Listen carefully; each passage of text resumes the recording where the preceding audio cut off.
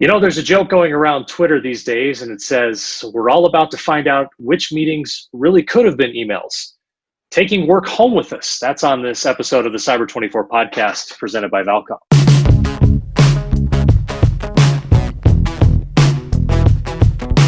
All right, welcome in to another episode of the Cyber 24 podcast presented by Valcom, coming to you live from remote locations, because this is the new normal, at least for a couple of weeks anyway. We have to follow the same counsel that everyone else does and record our podcast via Zoom. Everybody should have bought stock in Zoom, I would think, at this point to get an advantage as we all transition to working from home. I'm your host, Marty Carpenter, joined today by podcast co-host, regular, and friend of the pod, all things in one, Dan Schuyler from Valcom. Dan, how are you? I'm doing good, Marty. Nice to be on the podcast. All things considered, I'm doing good. It's been a crazy week. So tell me, where do we find you today? Are you part of the workforce transition to home, or are you still an office goer? I'm doing a little bit of both. Right now, I'm actually working from home. Yeah. How's the transition been to you? Do you work from home a lot normally? I don't know that I've ever asked you that.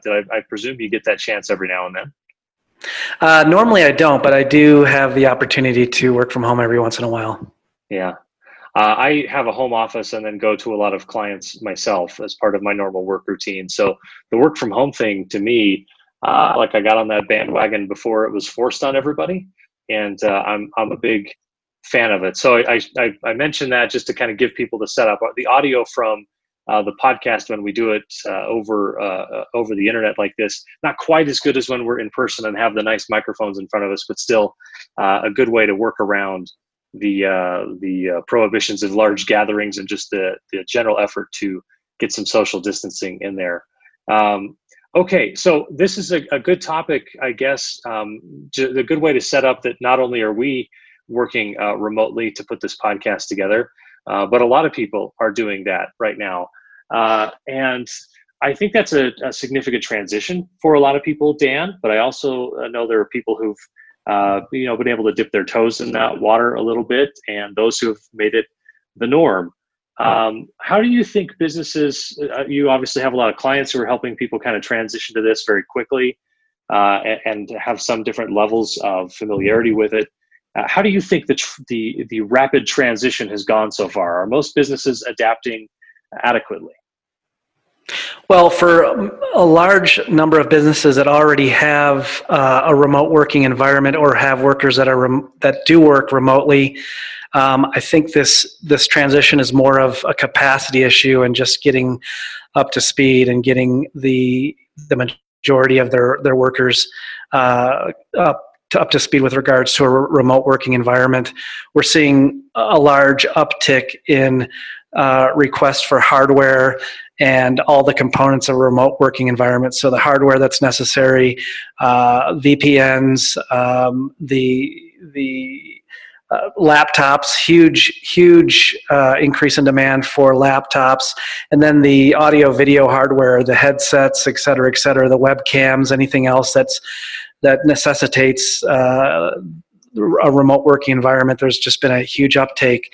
For the smaller organizations that don't have a remote workforce, this has been a little bit of a struggle for a couple of reasons. One, they don't know exactly what they need in order to establish a remote workforce.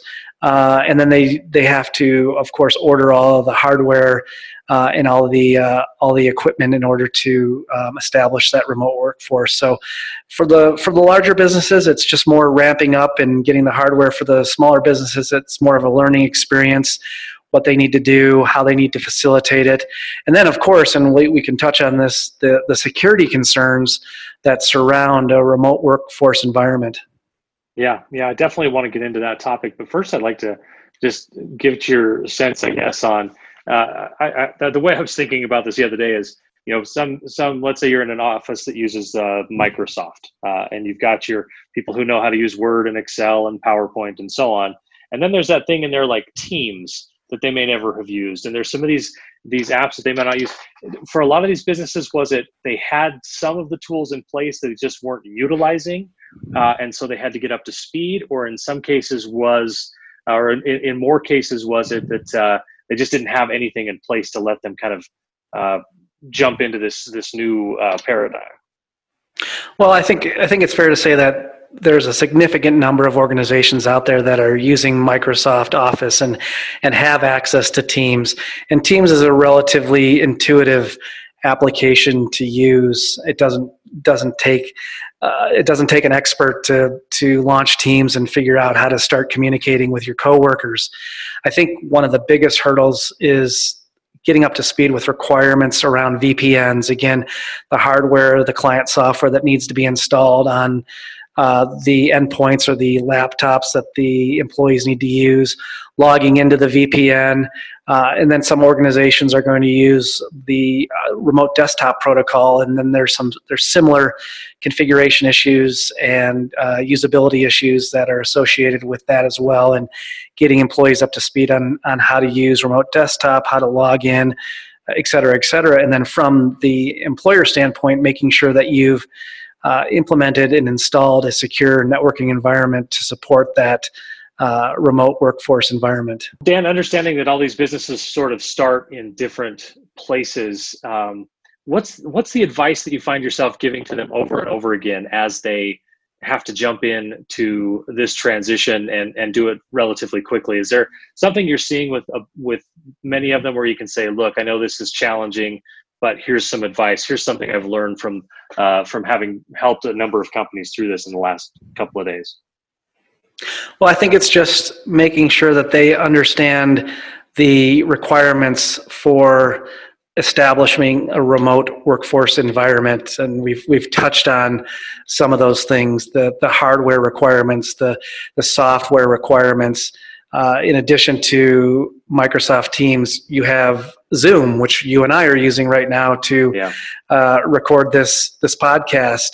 Then there are products from Cisco and other vendors out there that employers can use and leverage to establish a remote workforce environment and have webinars and video conferencing, et cetera. So I think it's just educating those employers on what's available from a hardware and a software perspective, and then how to use them efficiently, and then also how to secure those environments so they don't have any issues. Who's having a tougher time with the transition? Is it the management side trying to get the right pieces in place, or the actual employees who are having to kind of adapt new practices? Do you get the sense that management has a tougher time, or leadership has a tougher time putting the systems in place, and their employees are kind of chomping at the bit, like, come on, let's go, I can do this, we can figure this out? Or is it the reverse of that, or maybe neither? From an employee perspective, I think it's just maybe the only issue is just setting up that environment at home. So making sure that you've got a good network connection, a good Wi-Fi connection, so you're not getting any interruptions in the audio or video, making sure that you have the right software configured correctly, making sure that you have the right hardware, so the microphone and headsets, et cetera. From a management perspective, I think it's really just it's the challenge of fulfilling that need from a hardware and software perspective. Again, we're seeing a huge uptick in requests for laptops and video conferencing hardware. So from a management perspective, I think that's their challenge, just making sure that they can get their hands on that hardware. And then from the employee perspective, it's just making sure that they understand and can adapt to that remote working environment. I want to talk about security after we take this quick break. We're back with more on the Cyber24 podcast presented by Valk. Allowing your employees to bring in their own devices is like allowing them to bring in a security time bomb to your workplace. So how do you take the burden of onboarding so many new devices off your IT department without sacrificing security or policy enforcement? Look no further than Aruba ClearPass. ClearPass allows you to safely connect business and personal devices to your network in compliance with your security policies. It allows you to allocate access to devices based on users' roles, device type, and cybersecurity posture. At Valcom, they're all about saving you time while still protecting your privacy. Dismantle your time bombs at vlcmtech.com/clearpass. That's vlcmtech.com/clearpass. You know, I've yet to meet an IT professional who loves waiting hour upon hour to diagnose the problem with your server. They just don't care for it. The good news is they don't have to. Hewlett-Packard Enterprise's new InfoSight for servers provides continuous proactive health monitoring and recording for thousands of system parameters 24/7 right on the server. InfoSight then derives insights from the behaviors of the install base to provide recommendations to resolve problems and improve performance. It learns as it goes. Let Valcom help you not only save time, but also your sanity by visiting vlcmtech.com/servers. That's vlcmtech.com/servers. This season of Cyber 24 is presented by our friends at Valcom.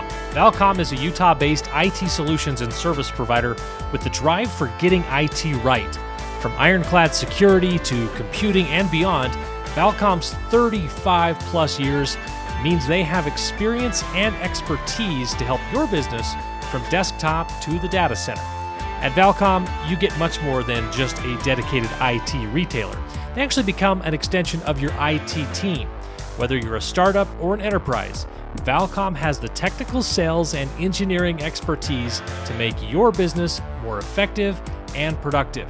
Check them out, vlcmtech.com, to learn more about Valcom's end-to-end solutions, the technology vendors they partner with, and so much more. That's vlcmtech.com.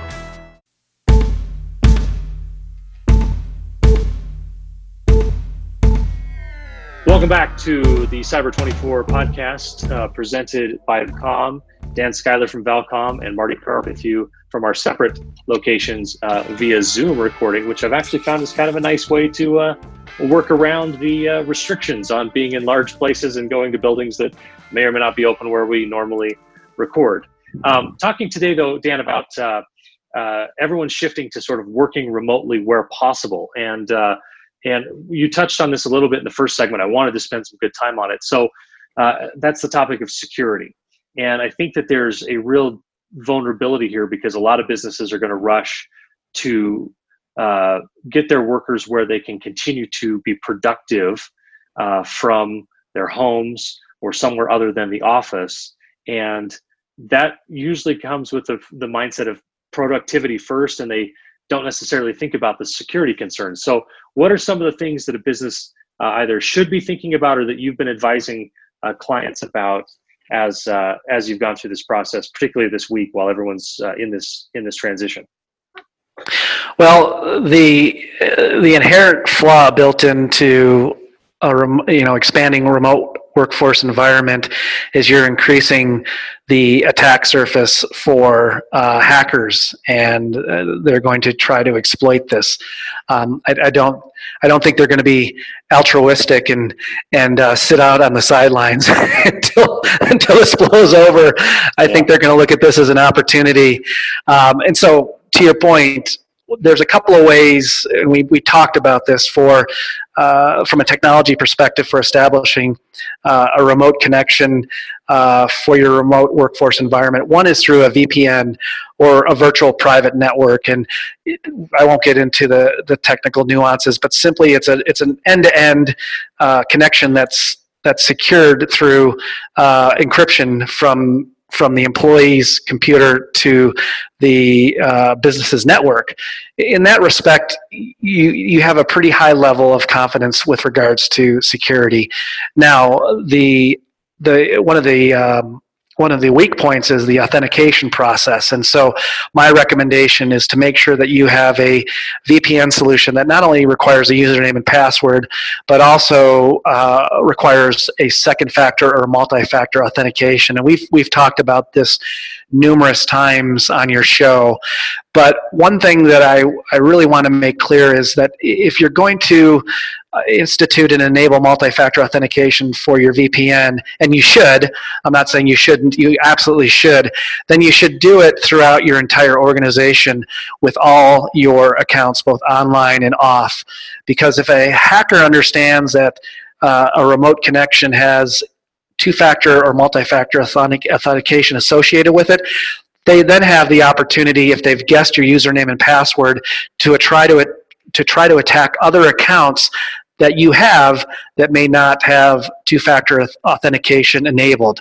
So if you're going to do it across your entire environment, across all your applications and accounts, to make sure that you've reinforced your security across your organization. So from a VPN perspective, strong password, enable two-factor authentication. And then the other way is through remote desktop protocol, which does have some inherent weaknesses built into it, but again, that's more around the authentication process. But some of the recommendations, again, strong password, multi-factor authentication, NLA, which is network level authentication, should be enabled. And then other things to consider. Remote access uses port 3389, so you don't want to expose port 3389 out to the wild, because that's what hackers are looking for. They're scanning all IP addresses looking for port 3389 because they know that's the remote access port, and if they find an open port, they'll start an attack. So you want to make sure that you don't expose port 3389 to the wild. And then other things too, like I mentioned, strong passwords, multi-factor authentication. Make sure that you have your remote desktop server, the security protocols reinforced and enabled on your remote desktop server, so that when your employees are connecting, they're connecting securely. And one thing to also remember, as your remote workforce increases and the number of connections increases, you want to make sure that you have the right hardware and bandwidth to support that increased demand on your network for that remote workforce. For a business leader who's listening to this and maybe has taken that step to say, okay, I've got my workforce where they can all work from home and we can be productive, and we've got a video messaging system set up and all these things, but in listening to this goes, oh, you know what, I have probably gotten out ahead of my skis when it comes to security. I haven't really thought about that much, and maybe hopefully as that realization hits them, they're still lucky enough to have not been hit with anything. But give me a sense of how long it takes for a business of any particular size. You choose the example size to get set up if they feel like they've kind of taken steps toward working remotely, but haven't really considered any of those security precautions you just outlined. Well, again, in addition to the recommendations I've also already mentioned, you want to make sure that all your employees' endpoints, laptops for sure, because if we're a remote environment, I'm sure we're going to be using laptops, that each one of those devices has endpoint security enabled, so anti-malware, antivirus. Certainly you want to make sure that all of those devices have next generation behavioral-based anti-malware solutions installed to protect those endpoints. But for an organization that needs to get a number of employees up and running in a short amount of time, one of the best ways to do it certainly is to create an image file of all of the applications that your employees are going to need on that device, including the endpoint security applications, et cetera, and create that disk image.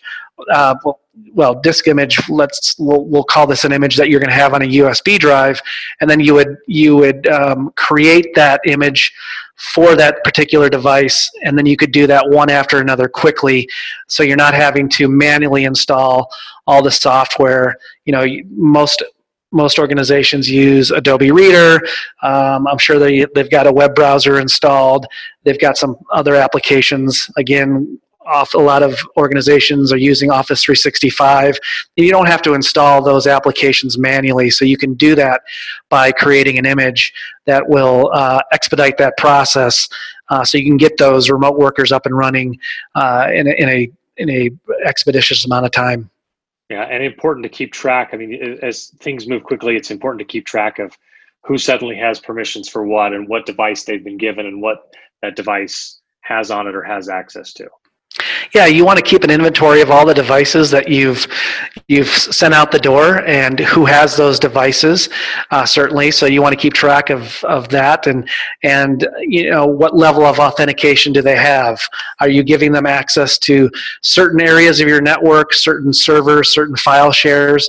So you want to make sure you keep track of, again, to your point, Marty, who has that authentication, who has those devices, and what do they have access to. You just don't want to give them a laptop that has access to your network and just send them out the door. You want to make sure that you have a complete inventory and you're tracking those workers and what access they have and what authority they have to access specific areas of your network.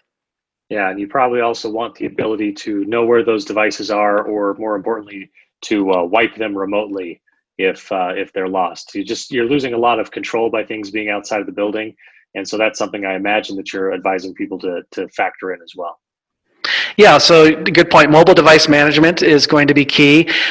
Certainly there are several different mobile device management solutions out there, but there are some that to your point, give you the ability to wipe the entire device should it become compromised, whether it's a smartphone, whether it's a tablet or a laptop.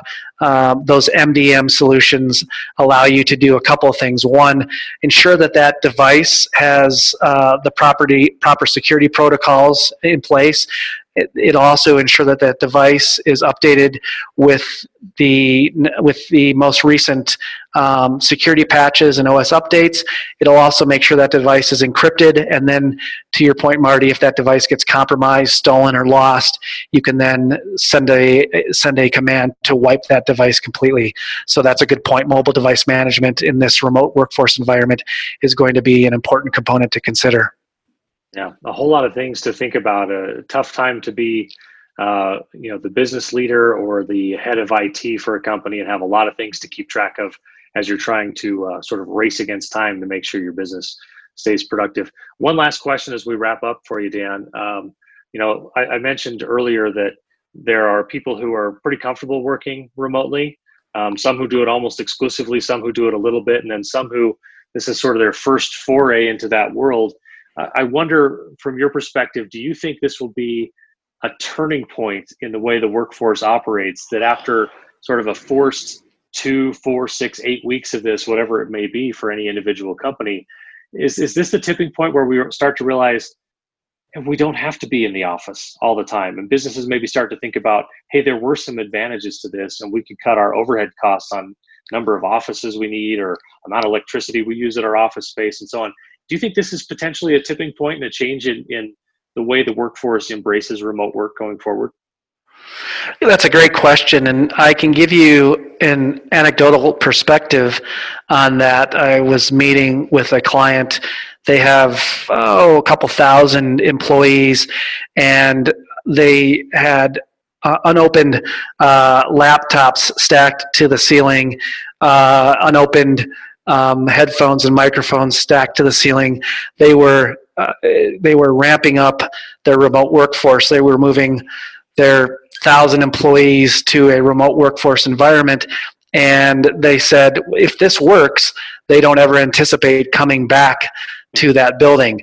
So that may be an exception to the rule, but to your point, Marty, if organizations see efficiencies in this type of environment, I think we may see a lot of, and this may not be a good thing, a lot of empty real estate in the near future that was occupied by employees who are now working remotely. Yeah. Now, there are some inefficiencies in a remote workforce, and we don't need to talk about those now, but I think it's going to be on a case-by-case basis. But to your point, I think we will see numerous employers evaluate, should we do this long-term and not go back to that on-premises type of environment?